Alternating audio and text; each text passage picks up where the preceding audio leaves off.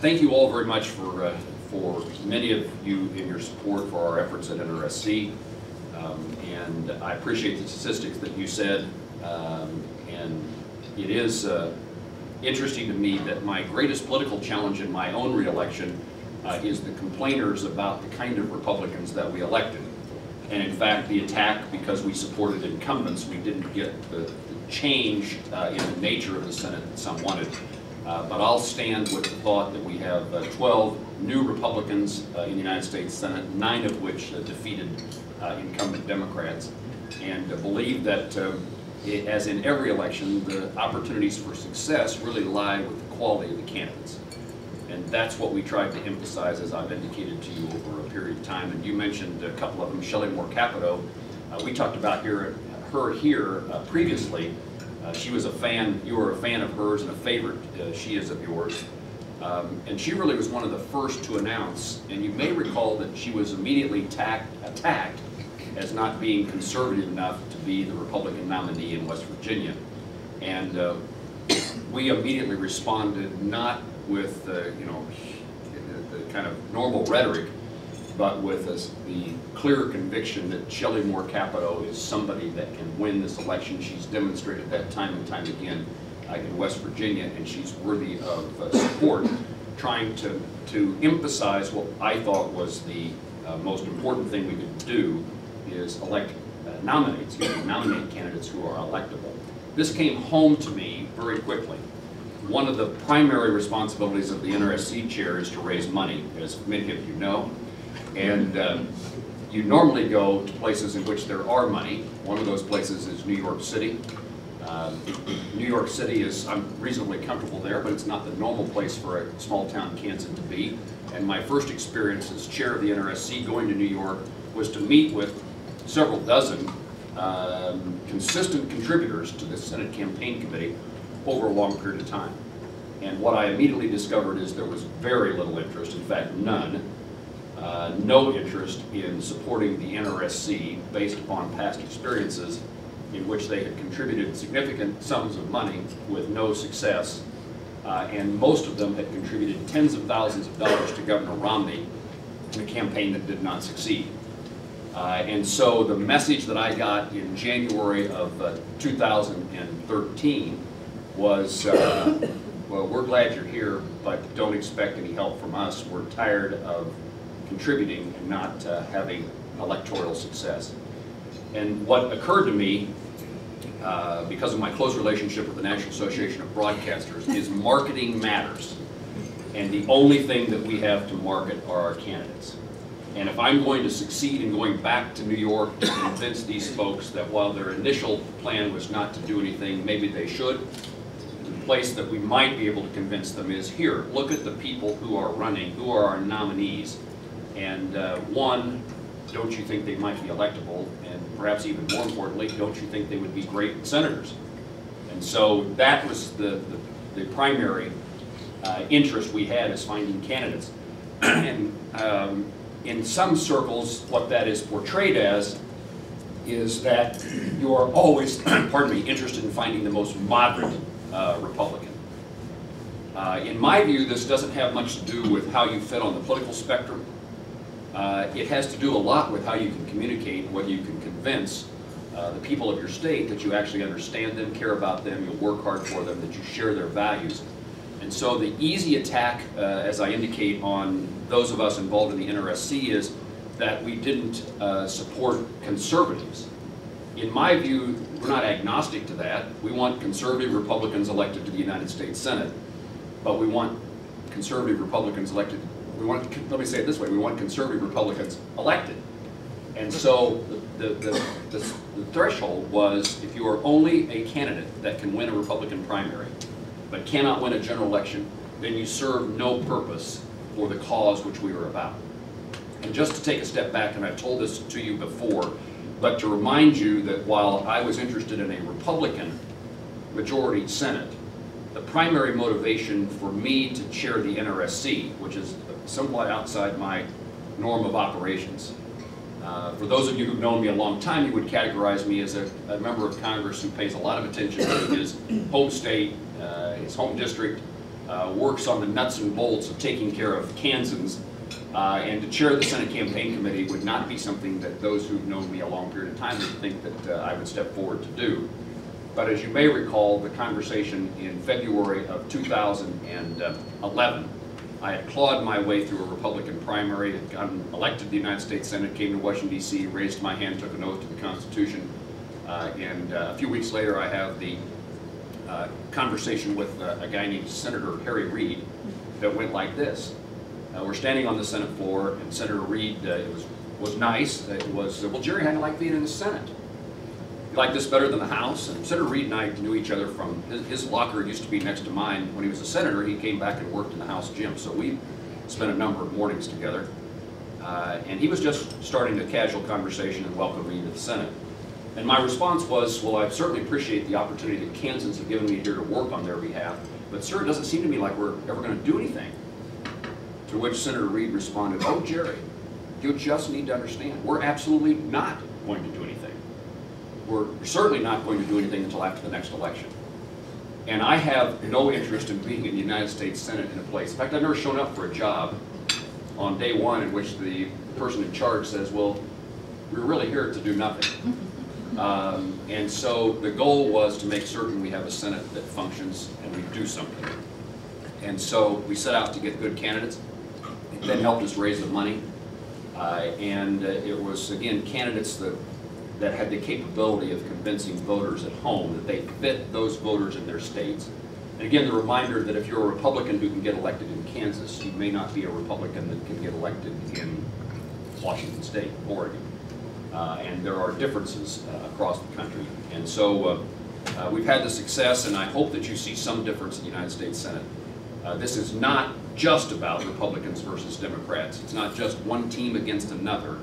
It's also about the chance for the United States Senate to make a difference in the lives of everyday Americans and to protect and preserve our country, to meet the things that you described in your definition of the society, what you stand for. And if the Senate is never working, we'll never have the chance to advance those causes.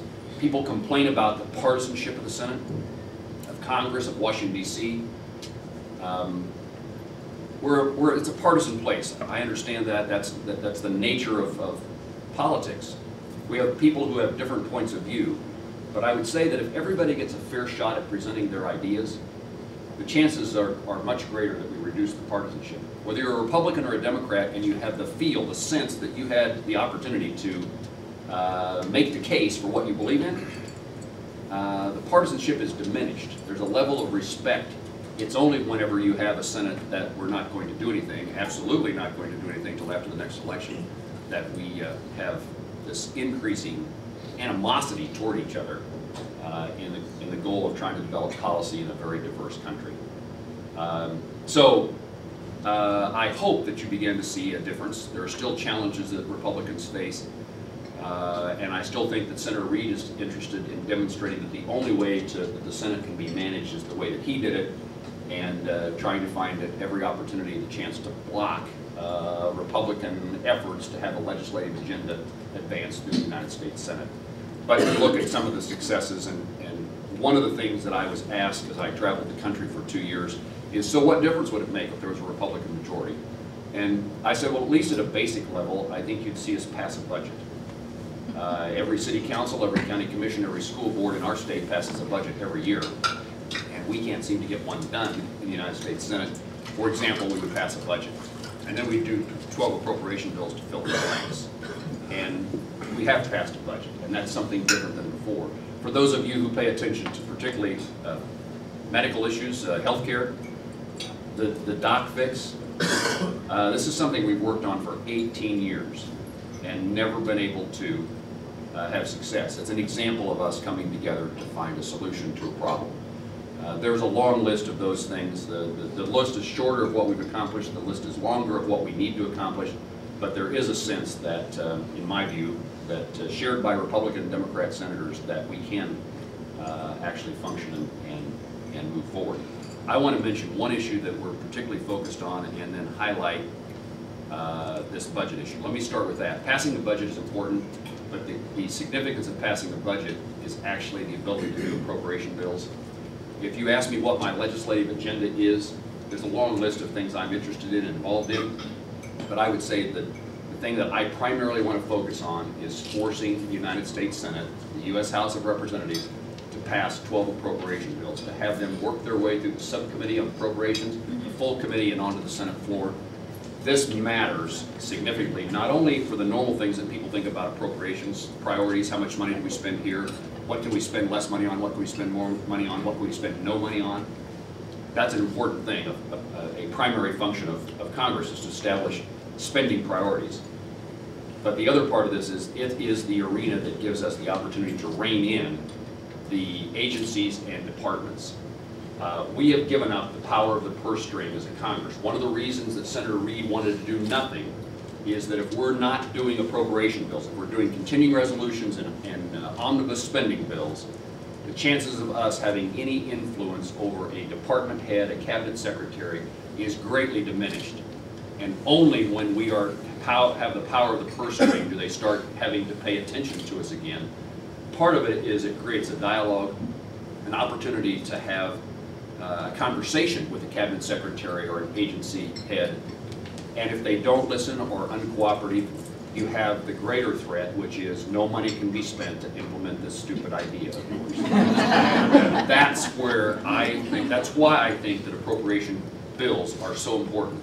And whatever your issue is, from the FCC to CMS, we have the opportunity to say, I'm sorry, this makes no sense to us. And it has the added advantage of, if we pass legislation, think of passing a piece of legislation dealing with the Endangered Species Act or with clean water.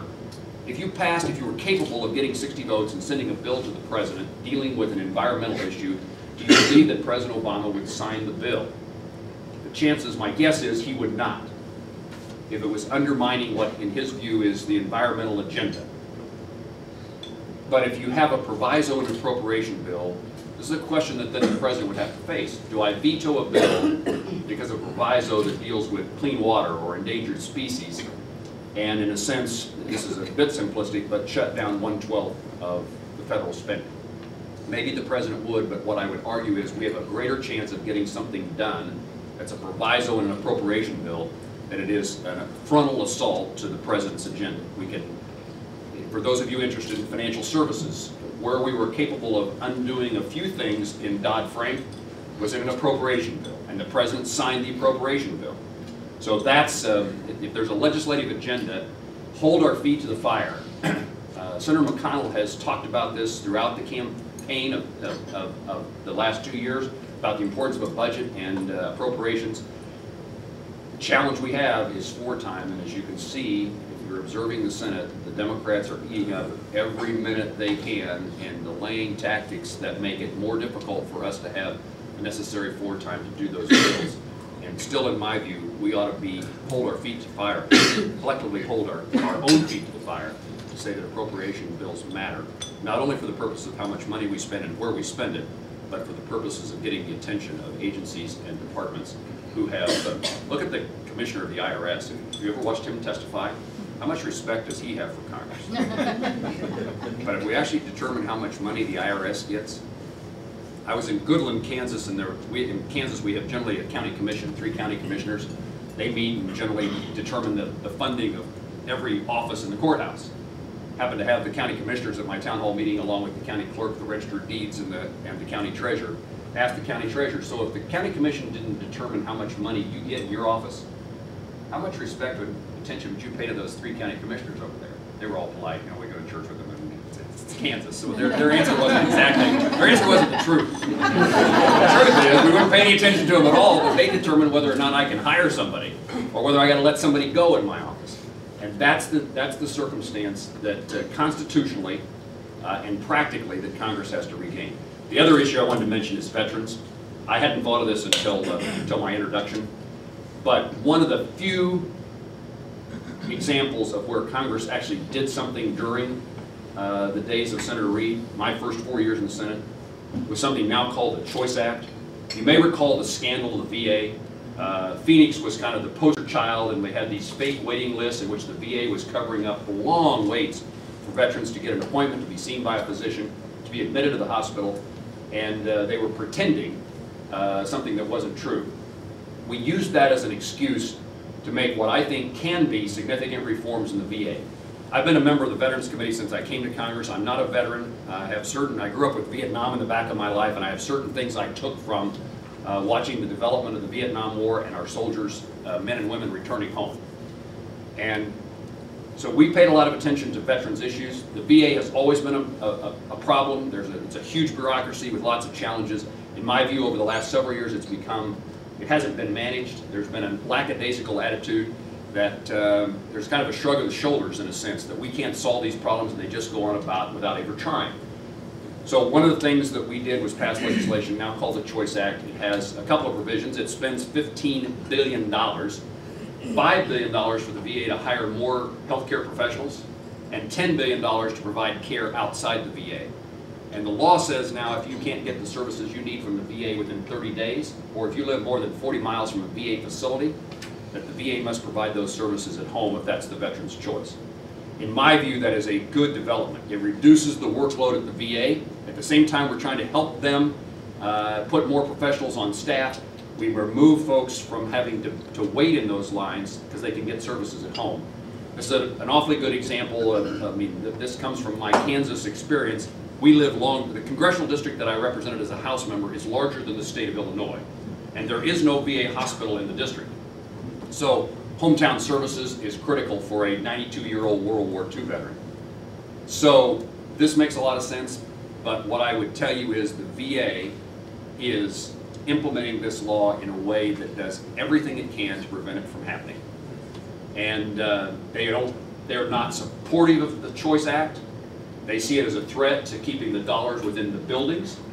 And they're not putting the veterans' best interest at the forefront. They're putting the interest of the VA at the forefront. And I raise this issue because I'm quite certain that some of you are veterans. My impression and thought would be that many of you know veterans, and within your companies that you represent, many of you employ veterans. There is a new opportunity for veterans, if they are aware of this, that they have a chance to have services at home. And you ought to help us promote this. But the reality is they will face lots of challenges. They will call an 800 number and they will be given a bureaucratic answer. And they may be told, well, you got to go to the VA to see if you can get admitted to the care at home, which defeats the purpose. But an example of how the VA is uninterested in its success is, first of all, this rule about 40 miles from a VA facility. They interpret it as the crow flies, which just suggests that they're going. This doesn't matter in Kansas; we don't have lakes or mountains. But if you're from a state that does, this is more of a symbolic thing. If the VA wants to go out of their way to demonstrate you don't qualify, decide that it isn't how far you have to drive, it's as the crow flies. And more significant and more damning is the VA has decided that the 40 miles, whether or not you qualify for hometown care is determined by whether or not, quote, there's a VA facility within 40 miles of you. Well, some communities have an outpatient clinic where routine services are provided by the VA. And in fact, in Kansas, we attended a meeting in which the VA bragged about how they were going to have a mobile van go through areas of Kansas so that the 40 miles, so that the van counted as a facility. But their current interpretation of the law is that if there's a VA facility, a clinic, within the 40 miles, you have to drive, you don't qualify, even though that VA facility doesn't provide the service that the veteran needs. And these are basic things. The veterans who call us, will say, I need a shingle shot. The VA clinic 25 miles away doesn't provide shingle shots, so the VA tells me I have to drive 4 hours to Wichita. A colonoscopy. The VA clinic doesn't provide a colonoscopy, but the local hospital does, the local physician does, but the VA will say, well, there's a facility, we have a facility within 40 miles of you. You don't qualify to drive. So when we talk as Republicans about smaller government, about common sense solutions, about government closest to home is better, the VA is a perfect example of why the things that we believe in as Republicans about more efficient, more hometown, more local control, more common sense, less huge bureaucracies and agencies, the VA is an easy poster child for why we ought to make certain that we're successful in our views about limited government. We still want to take care of veterans, but we can find different and better ways than creating another bureaucracy and adding to the bureaucracy that exists at the United States Department of Veterans Affairs. Where would you like to take this conversation? Thank you.